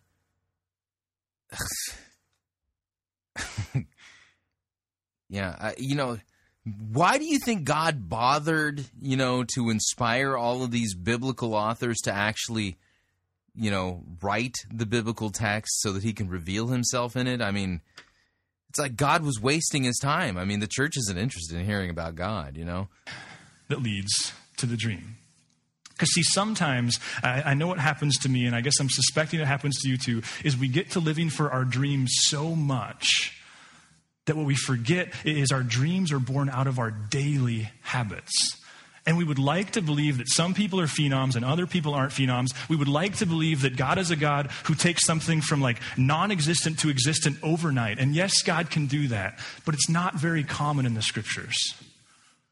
What's more common is a daily grind. What John Maxwell says, that our life and what we. Where are all of these daily grind examples in the Bible of people who had a hormonal dream moment, vision moment, that in the daily grind were able to make their dream happen? What who are you referring to? What we accomplish, they're the result of our daily habits. And so this morning, the handle that I want to give you as you begin to try to wrestle with these desires is what does it look like to flesh those dreams out in some daily disciplines, to realize that in your daily habits. And to be sure, this is something that the scriptures talk so much about. I think my favorite place is in the book of Proverbs. And what I love about Proverbs, for those... Really, the Bible talks so much about this. Could you give me a list of passages? I'd like to see that list. If you aren't familiar, is Proverbs is written by the man who we're told is the smartest man to ever live, and yet his life is a wreck, which is a challenge to all of us, that knowledge isn't the sum total of the game, that there's more to it than that. And yet Solomon, he absolutely had his finger on this principle. In Proverbs 13:4, this is my favorite instance of this. Solomon says this: a sluggard's appetite is never filled. Now, there's a couple things I think we need to notice here. Oh, man. Really? Okay. So this is a proverb against the sluggard versus the diligent. Okay. So are you a sluggard? This is what this proverb is talking about. The sluggard, right? The person who sits there and goes, I'll do it tomorrow. I'm tired. I don't really want to work hard today. I'm just going to order some pizza and sit here in front of the television. That's what this is talking about. The soul of the sluggard craves and then gets nothing. Why? Because they're not doing anything. The soul of the diligent is richly supplied. So where's the big vision in here again? Let's see what he says. Because for me, they push against the way I stereotype lazy people or me when I'm being lazy. Like, notice that sluggards, which is simply a lazy person, notice they have dreams. They have ambitions. In other words, those businesses that fail... No. It doesn't say they have ambitions. It says they crave. They crave things. So a sluggard, they sit there and go, oh, man, I crave something. It's not the same as having a hormonal vision thing. The people who were leading them, they also had visions and dreams. Those people who apparently don't accomplish anything, whose relationships are a wreck, however you want to fill that in, it's not that they don't have vision. They do. In fact, they have so much vision that it's never satisfied. A sluggard's... What? The sluggard has so much vision it's never satisfied. You're getting all that from Proverbs 13, verse 4a. His appetite is never filled. You know what? This is so true, isn't it? Like, there's evidence of this all over our lives. It's the canoe in the backyard that we've used once, right? It's all that weightlifting material that we have in the basement that doesn't get touched. It's those funny ab machines that we have 30 different versions of. It's the 60 credits but no degree. It's all the books that we have that we've never read. It's the 14 Bibles that we own. It's not that we don't have dreams and desires and ambitions. It's that there's a difference between having them and realizing them. See, I love what Solomon says. A sluggard's appetite is never filled. And then look at the way he finishes it. But the desires of the diligent are fully satisfied. See, this is like the most anticlimactic thing I could have ever said to you. Because when we start talking about the one thing that can kind of push us into success, we're like, okay, what's the one thing? Like, I'll wear pink shoes. I mean, what is it? What do I got to do? But it comes back to this really boring, really monotonous principle. It comes back to this idea of what Solomon calls diligence. See, I think there's some importance to just contrasting here. Are some people of vision and others aren't? Do some people want to have great marriages and others don't? Do some Christ followers want to grow in their relationship with Jesus and others don't? Do some people want to lose weight and others don't? Do some people want to go to college and others don't? No, the answer is no. See, we live in this time, and if you study leadership, you know this, where we celebrate visionary leaders so much. We celebrate the creatives. We celebrate those people who dream up dreams and they have ideas and they fulfill those ideas. And don't get me wrong, I think some people are more visionary than others. But Solomon seems to suggest, listen, all of us lay awake at night and we have ideas. We all have instruments under our bed that we purchased with the full intentions of learning how to play. Yeah, I don't see Solomon writing about that. And we never played them. We all have aerobic equipment that we've never used. We all have them. And to Solomon, the answer is what? It's diligence. It's the daily. In 10:4, he says it similarly, and if you really want to grab hold of this idea of diligence in the Proverbs, it could be such a fun study for you. There's some great resources on Google where you can topically search Proverbs, but listen to what he says in 10:4. Lazy hands make for poverty, but diligent hands bring wealth. Right. Now, I need to say something here. Remember Tullian Tavigian's article about the two words of the Bible, the law and the gospel? What are you hearing? Law. Now, this is an important distinction. Proverbs, really, you need to think of it as a book of wisdom that really is only for Christians. And what I mean by that is this, is that it's really law, okay? But it's law in the sense, in this sense, that it shows us what the sanctified Christian life looks like. And Proverbs begins with an important statement that the fear of the Lord is the beginning of knowledge. The fear of the Lord is the beginning of wisdom. So, just applying these things to your life because you want things to be better is to miss the whole point of Proverbs. Proverbs really is how a Christian who has faith lives out their life, a sanctified Christian life. And so in the technical sense, this is third use of the law. And you're going, third use? What do you mean third use? Well, there's three uses of the law, rightly used, okay? First use is the use used by the government, okay, to curb evil in society. So the government has been given the sword by God to have authority to suppress and punish evildoers, okay? So that's first use. That's not the church's use. That's the government's use. Second use of the law is the primary use of the law. It's to show us our sin. Shows us that we are dead in trespasses and sins, that we cannot save ourselves, we are not righteous, and we are in need of a Savior. That's the primary use of the law. Okay? Third use of the law is the use that shows us what a good work is. So Proverbs is this type of book. It shows us what a good work is. What is a good work as a Christian? Well, you want to take a look at this. So the sinful thing is to be a sluggard, to be somebody who is lazy. Okay? Why? Because, you're only serving yourself. You're not loving and serving your neighbor. Somebody who's diligent is diligent in their vocation. They're diligent in serving and caring for their neighbor, right? This is what's going on in this passage, but all of this is lost on Adam Huschka. Apparently, I don't know if this is going to be all that we're going to get of Scripture, but we'll see. Let's continue. I think Dave Ramsey, in his explanation for diligence, nails the heart of Proverbs on this one. He defines it this way. He says, diligence is excellence in the ordinary. See, we all want to be excellent on Visionary Weekend. We all want to be excellent when the lights are on and all the attention's drawn. No. Solomon's going, listen, some people have and some don't. Some people translate those dreams and others don't. And it has nothing to do with the presence of those dreams. It has to do with what they do in their daily routines. Jim Collins, and you'll have heard this before, but Jim Collins rather famously said that the signature of mediocrity is chronic inconsistency.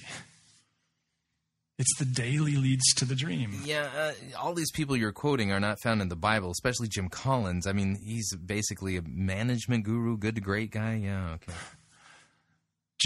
So Solomon calls it diligence. I think Jesus calls it faithfulness. And don't get me wrong, I understand that faithfulness involves believing some things about the cross, absolutely, and our sin and the blood. But sometimes we make faithfulness... Yeah, you might want to just not brush that stuff aside. You might actually want to preach on it. It's kind of important.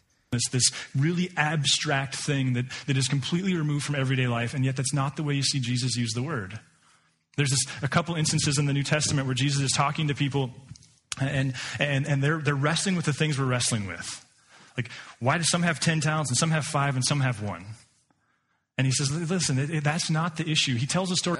What passage is this again from the Gospels? This doesn't sound right. As if to say, like, that part of the equation's outside of your hands. You don't have control of what family you came from. You don't have control over your economic status. You don't have control over your biology and what talents you're born with. But listen, you do have control over this. And in each instance, what he commends is who? It's the people who were faithful in the daily. Listen to Matthew 25:23. He says simply, he's speaking to one of these guys, well done, my good and faithful servant. You've been faithful with a few things. I'll put you in charge of many things. You've been faithful with the little stuff. Yeah, that's out of context. Matthew 25, by the way, we have some eschatological parables being preached by Jesus. We have the parable of the brides, the virgins and their lamps. We have the parable of the talents, and then we have the sheep and the goats. Okay, so this is an eschatological parable. And Matthew 25, I'll start at verse 14. For it will be like the man going on a journey who called his servants and entrusted to them his property. To one he gave 5 talents, to another 2, and to another 1. Now, here's the deal. A talent is a measure of money. It is not something that, a skill, like, I have the talent to be able to play basketball well. That's not what this is talking about. Talent is like 100 pounds of 100 pounds of gold or something like that, right? And so then he went away. So he who had received the 5 talents went at once and traded with them, and he made 5 talents more. So also he who had 2 talents made 2 talents more. But he who had received the 1 talent went and dug in the ground and hid his master's money. Now, after a long time, the master of these servants came and settled accounts with them. Now, this is really important here. Notice that the guy leaving on the journey didn't give him instructions. He just gave him the money, And, he gave them each according to their ability, and then he went away. And what did they do? Well, the ones who trusted in their master, knew that this was his stuff, they immediately took their master's money and put it to work. They did business in the name of their master, and the talents made more money. But the one guy, he totally did not trust or believe in his master, thought evil and wicked of him, and so he took the talent and dug it in put it in the ground and hid it. Now, after a long time, the master of those servants came and settled accounts with them, and he who had received the 5 talents came forward, bringing 5 talents more, saying, Master, you delivered to me 5 talents. Here, I've made 5 talents more. His master said, Well done, good and faithful servant. You have been faithful over a little. I will set you over much. Enter into the joy of your master. And he also, who had the 2 talents, came forward, saying, Master, you delivered to me 2 talents. Here I've made 2 talents more. And his master said to him, Well done, good and faithful servant. You have been faithful over a little. I will set you over much. Enter into the joy of your master. Now he who had received the 1 talent came forward, saying, Master, I knew you to be a hard man, reaping where you did not sow and gathering where you scattered no seed. And so I was afraid, and I went and I hid your talent in the ground. Here is what is yours. But his master answered him, You wicked and slothful servant, you knew that I reap where I do not sow and gather where I have scattered no seed. Then you ought to have invested my money with the bankers, and at my coming I should have received what was my own with interest. So take the talent from him and give it to him who has the 10 talents, for to everyone who has will be given more, and he will have an abundance. But from the one who has not, even what he has will be taken away. And cast that worthless servant into outer darkness. In that place there will be weeping and gnashing of teeth. Now notice here in this passage, nowhere will you see anything in the context talking about having great visions about the future and how to get to that vision by being diligent, stuff like that. That's not what this passage is about at all, nor is that anywhere mentioned in the context. Huschka is engaging in some slippery stuff here. You know what I mean? We continue. The daily stuff, like Tuesday morning stuff, like off-season stuff.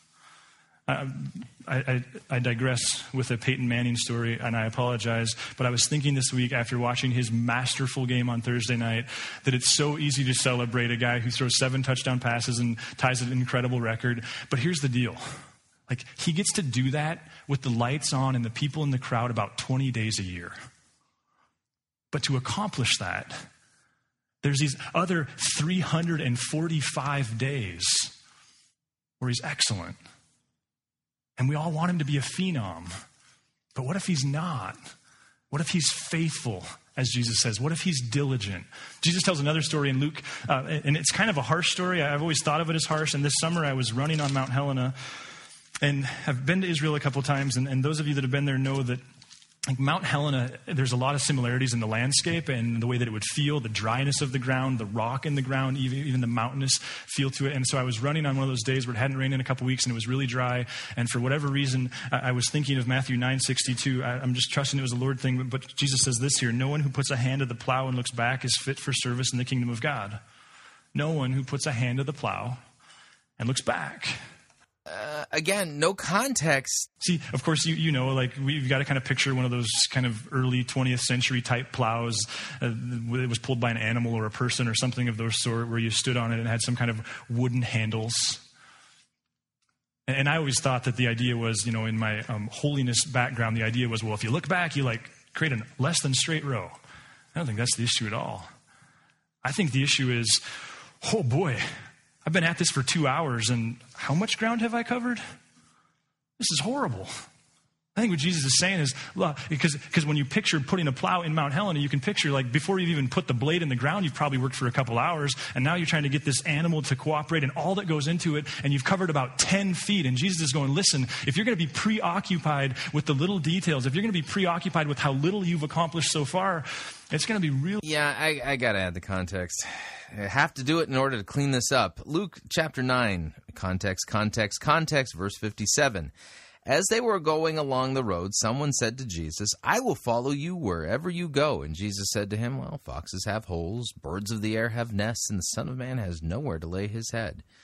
To another he said, follow me. But he said, oh, Lord, let me go and first bury my father. And Jesus said to him, leave the dead to bury their own dead, but as for you, go and proclaim the kingdom of God. And yet another said, I will follow you, Lord, but let me first say farewell to those at my house. And Jesus said to him, no one who puts his hand to the plow and looks back is fit for the kingdom of God. Yeah, this isn't in the context of making your dreams come true, now is it? This is in the context of following Jesus. Big difference. Really hard to live the kingdom life, because you're going to put your hands to the plow and you're in it for the long haul, and it's going to be hard work. And Jesus says that's called faithfulness. Jim Collins, and some of you have heard this story before, but I just so feel like it's central to who we are as a church. Jim Collins tells a story in a book called Great by Choice, and I would say, without hesitation, it's the best book I've read since I lived in Helena. And he tells a story in there about two explorers. Yeah, not the Bible, this book by Jim Collins. His job is to preach the word, not Jim Collins. One of them by the last name Scott, one by the last name Amundsen. Each of them, in October of 1911, were making final preparations to lead their respective teams of 5 or 6 people, I believe. I can't actually remember how big the teams were. But the goal was to be the first people in the modern era to reach the South Pole. Now, what's fascinating about Scott and Amundsen is one of them would make it to the South Pole 30 days before their counterpart and would arrive back at the home camp, which was around 700 miles one way, the exact day that they planned on getting back. The other group, of course, would arrive 30 days after the first, and as soon as they turned for home, would quickly find themselves in a battle for their lives, and it would be a battle that they would eventually lose. They would all die out there. And part of his research on this business principle involves them, because he asked the question, why was one group so successful and the other wasn't? And you know something? Some of our cliche things, they don't hold true. Each of them came from similar economic conditions. Each of them had the respective backing of their respective empires, countries. Each of them had any number of different, they could have used whatever technology they want. Money was literally no issue. Training was no issue. Each of them could have trained in any number of different ways. Each of them had incredible backgrounds along those lines. But one of the things he notes, in his book he unpacks several different answers to the question, but one of the major ones is that one of the groups, they decided that as they were going, they would simply go as far that day as weather allowed. And so if it was a pretty nice day, which is a relative statement when we're talking about the South Pole. But if it was a nice day, there were days where they would cover 35 miles in a day. They would just go for it. But then there were other days where the weather was so bad, they didn't even leave their tents. There were some days where they got going and the weather turned, and so they just went 5 or 6 miles. Other days where the weather was bad initially, and by noon it was okay, and so they went several miles. One group did that. The other group pre-decided, before they ever left, that they were going to go 20 miles every single day. No questions. And so there were days where they were quitting way too early. And there were days where they were out there way too long. And in fact, as they got close to the South Pole, there was an instance where the weather was so perfect. And these guys decided that they should keep going. And their leader said, no, we just hit 20 miles. And they had no idea. Apparently, they were coming at it from different angles. They had no idea where the other team was in respect to the race. And there was almost a mutiny. The guys almost left their leader behind because they said, this is stupid that we're following this dumb rule when, in fact, we could get past because we could easily go 35 miles a day and we could get there in a couple days. And who knows, they're probably taking advantage of the weather. And he said, no, we're not going. And there was a little bit of a standoff. And they trusted him. And they stopped at 20 miles. One of those groups was 30 days before the other one. One of them arrived home on the exact day that they thought they would. The other died. Which do you suppose was which? It was the 20-mile march people. The 20-mile march people said that we're gonna do this. Every day. I have a friend who sold insurance for 30 plus years. His deal was, every day I sell an insurance policy and I don't go home until I do. He retired as one of the, if not the biggest insurance agent in Billings. What is that? It's the 20-mile march. It's this, no, we can do this. See, here's what I didn't have any appreciation for when I left Billings. I had no appreciation for the fact that despite the fact that I showed up to Faith Chapel in the mid-1990s and experienced some of the best leadership I've ever seen and some of the best preaching I've ever seen and some of the best music and the best guest services and all of it, kids ministry, all of it. What I had no appreciation for was that this church had been at it for about 30 years. That Stan, and you'll hear him in November, he is the best of the best of the best, that he had been honing his skill and his craft for decades. I had no appreciation for the fact that 20 years ago, they were a tiny church, that they were just slowly getting better. What I had no appreciation for when I walked into Faith E and experienced the student ministry was I quickly got the impression that all you have to do is say you have free Little Caesars and soda and stir the lemonade with your arm in the got pot, and kids will show up, students will show up. What I didn't appreciate was the fact that, it was incredibly successful, but you know something? Vern was in his 10th year. And his first year didn't look like this. And not only that, Vern was standing on the shoulders of people who had gone before him. That church, Faith E, way before most churches were saying, hey, we're going to prioritize student ministry. 30 years ago, they had said, hey, we should start prioritizing junior high and high school students. That he was standing on the shoulders of youth pastors who stood on the shoulders of youth pastors. That it went back a long ways. That his leaders were incredible. But you know something? They too had been on their own long, arduous journeys. When I left Faith E, I fully thought that any idiot could make a really big youth group. And I learned the hard way that the opposite's true. In fact, Caleb and I had a great conversation with a friend this year regarding some high school stuff. And I was so proud of him when essentially what he looked at this guy and said is, listen, I understand you can be excited to lead a Bible study for 50 high school students. But can you be just as excited to lead one with 4? Because that's what it's going to take. When I left Harvest, I had this glimpse of church planning that was so unrealistic. Because what Harvest experienced was such an anomaly in so many ways. But there again, the naivety in me is now so apparent. Vern had been leading in that community for 10 years. He himself had been a part of that community since he was born. He was near 40 years old when he started. His team of people, they'd been at it for a long time. The church where they started from was 5 miles in the other direction. People just had to choose which way to point their car in the morning. That the staff had been built into. That there was a church in Harvest in the 60s, or in the Heights in the 60s and 70s called Hawthorne. And they closed their doors because it was a dying congregation. And that there had literally been these elderly women for the last 20 years who had money in a bank account and had been praying for what would be the next church God would bring to the Billings Heights. See, it wasn't a boom, instant, easy success. It too was the product of a grind, of what some call grit, of what those of you who understand things like retirement, you call compound interest. And anybody who understands finances and math on that level will tell you compound interest, at the risk of being sacrilegious, is the most powerful force in the world. But it doesn't translate overnight. It doesn't even translate in a year. And I think for so many of us, we get caught up in wanting a certain type of marriage and wanting a certain type of career and wanting a certain type of spiritual life. But the question becomes, does it translate to our daily? Does it translate to the agenda? One rather famous philosopher said it this way. Go ahead, Jamie. He says this: what is essential in heaven and earth seems to be that there is obedience in a single direction over a long period of time.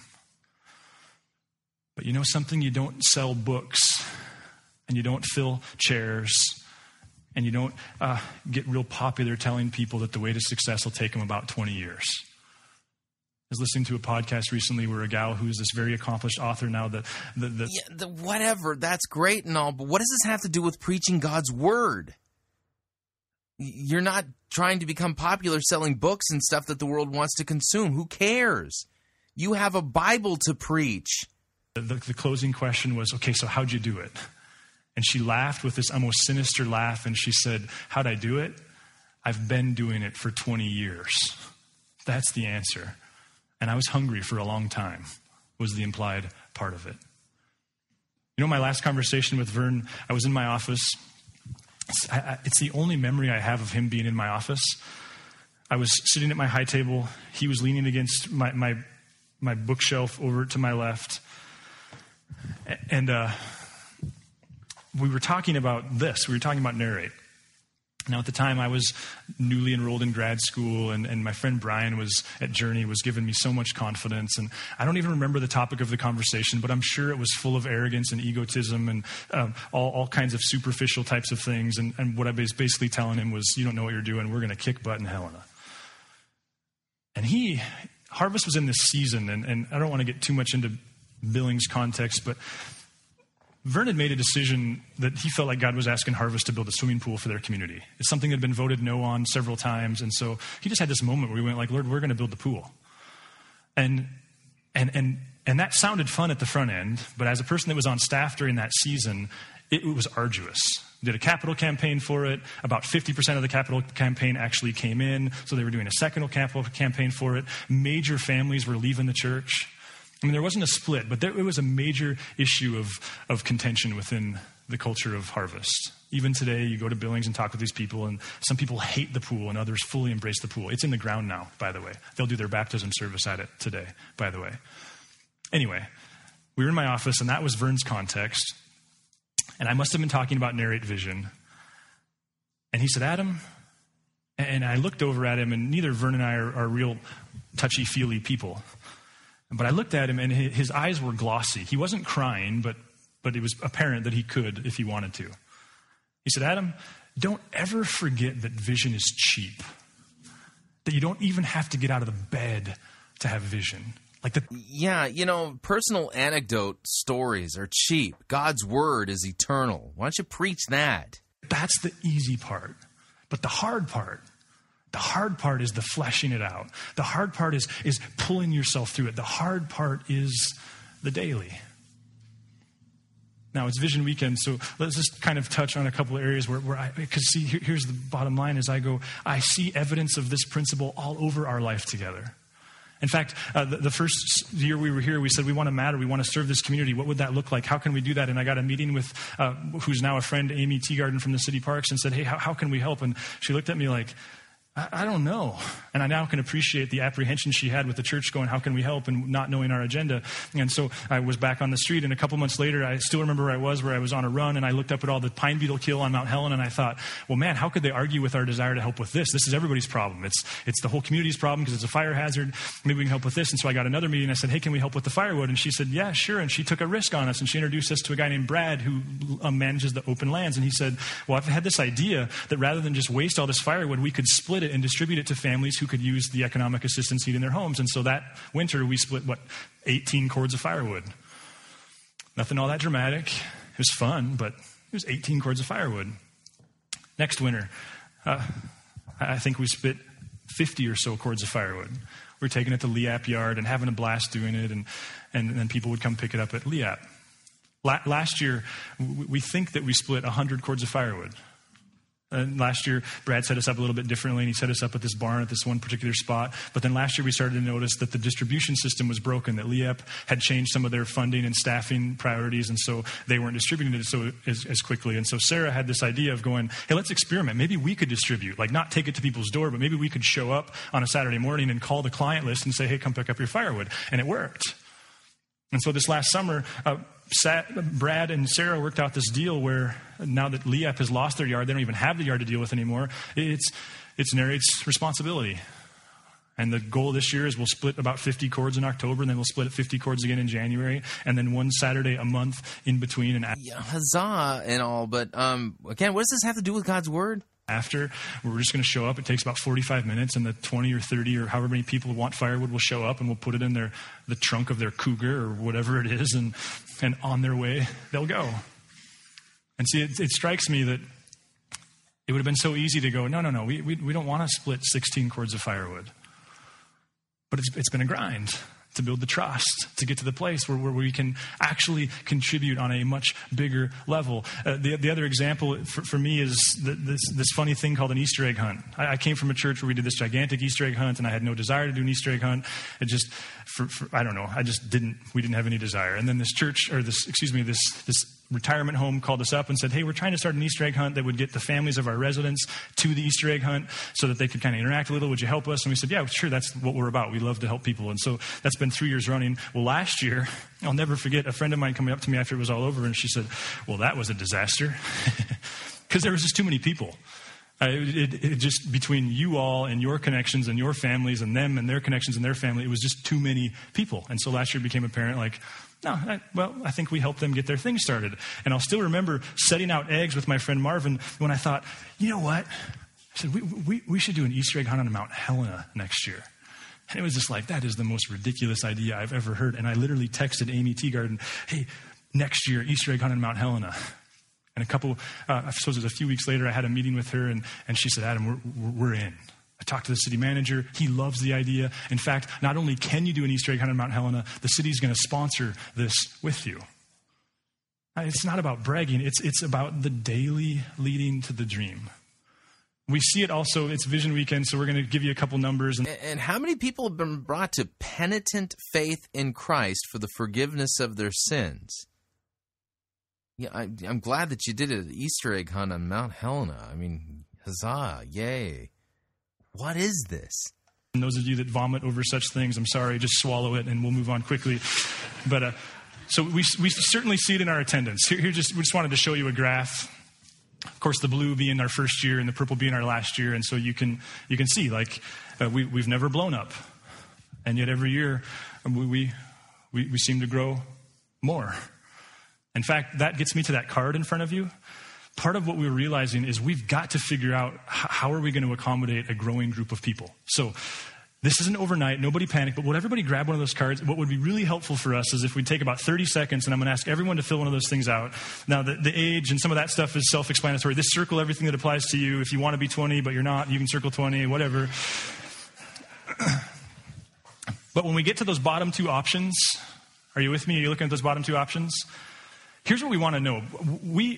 We realize that in the next year, we're going to have to create more seats on Sunday mornings. We're exploring lots of ways to do that. The council feels like, though, first and foremost, we need to explore whether or not adding the third service is an option. We know that Sunday night's not an option here. We know Saturday night's not an option here. We've been on this for 6 months.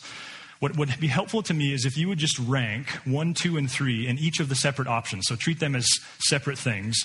1 being like, that would be my first option. 2 being that would be my second option. 3 being that would be my third option. And X would be, hell no. Wouldn't go to church then. No way. So if 8:30 is that or noon is that, so does that make sense? 1, 2, 3 or X. Or if you're like, I will only go to church at 9 o'clock, then just put 1 and 9 and 2 X's. We should have had some Jeopardy music or something. So that, I'll trust you to navigate your way through that. We're going to take offering here when the band gets back up here, and you can just throw that back in the bag. And you expect them to pay to not hear God's word at church. Oh, that makes perfect sense. While you're doing that, I'm going to also show you a giving slide. We also see this in our giving. Which raises the question, wow, does Narrate have any quarterly givers? I think so. It seems like that might be the case. Proud to say to you that once again this year that we were in the black. We were a church that did not bleed any money. And in fact, we're working hard on building some reserve, because when we plan a church, we're going to do it with cash. And when an opportunity comes along that's like, hit it now, but it's going to cost $50,000, we're going to have the money on hand. And when we go like, hey, we got to add a third service, and that's going to take some money for some gear, the council's really trying to be responsible on that end. So for those of you that are part of that and taking what God gives you and entrusting your kingdom investment around here, thank you. But what I really... How can it be a kingdom investment when you don't preach God's word? Really want to focus on this morning is you. Like, how about you? What would it look like for you to translate this into your life? You know, if you're 20 or 30 something, you know what sociologists tell us about us? They tell us that we are the most entitled people to ever walk the planet. You know what entitled means? Among other things, it means that because you want it, you think you should get it. That's what entitled means. I want it, therefore I should have it. I want it, therefore why do I have to work for it? See, the bad news for those of us that are 20-something is we want to accomplish way more in the short term than our 30 and or 40 and 50 and 60-somethings friends would tell us is even realistic.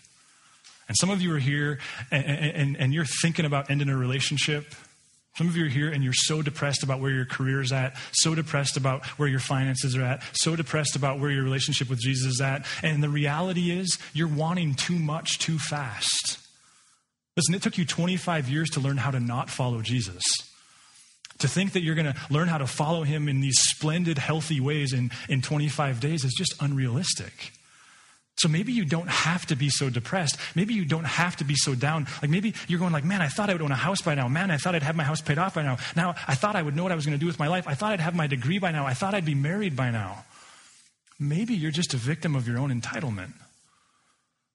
And maybe the handle is you're on the right course. You're just wanting it too soon, too fast. See, the bad news is that they tell us that us 20 and 30-somethings, we overestimate what we can accomplish in the short term.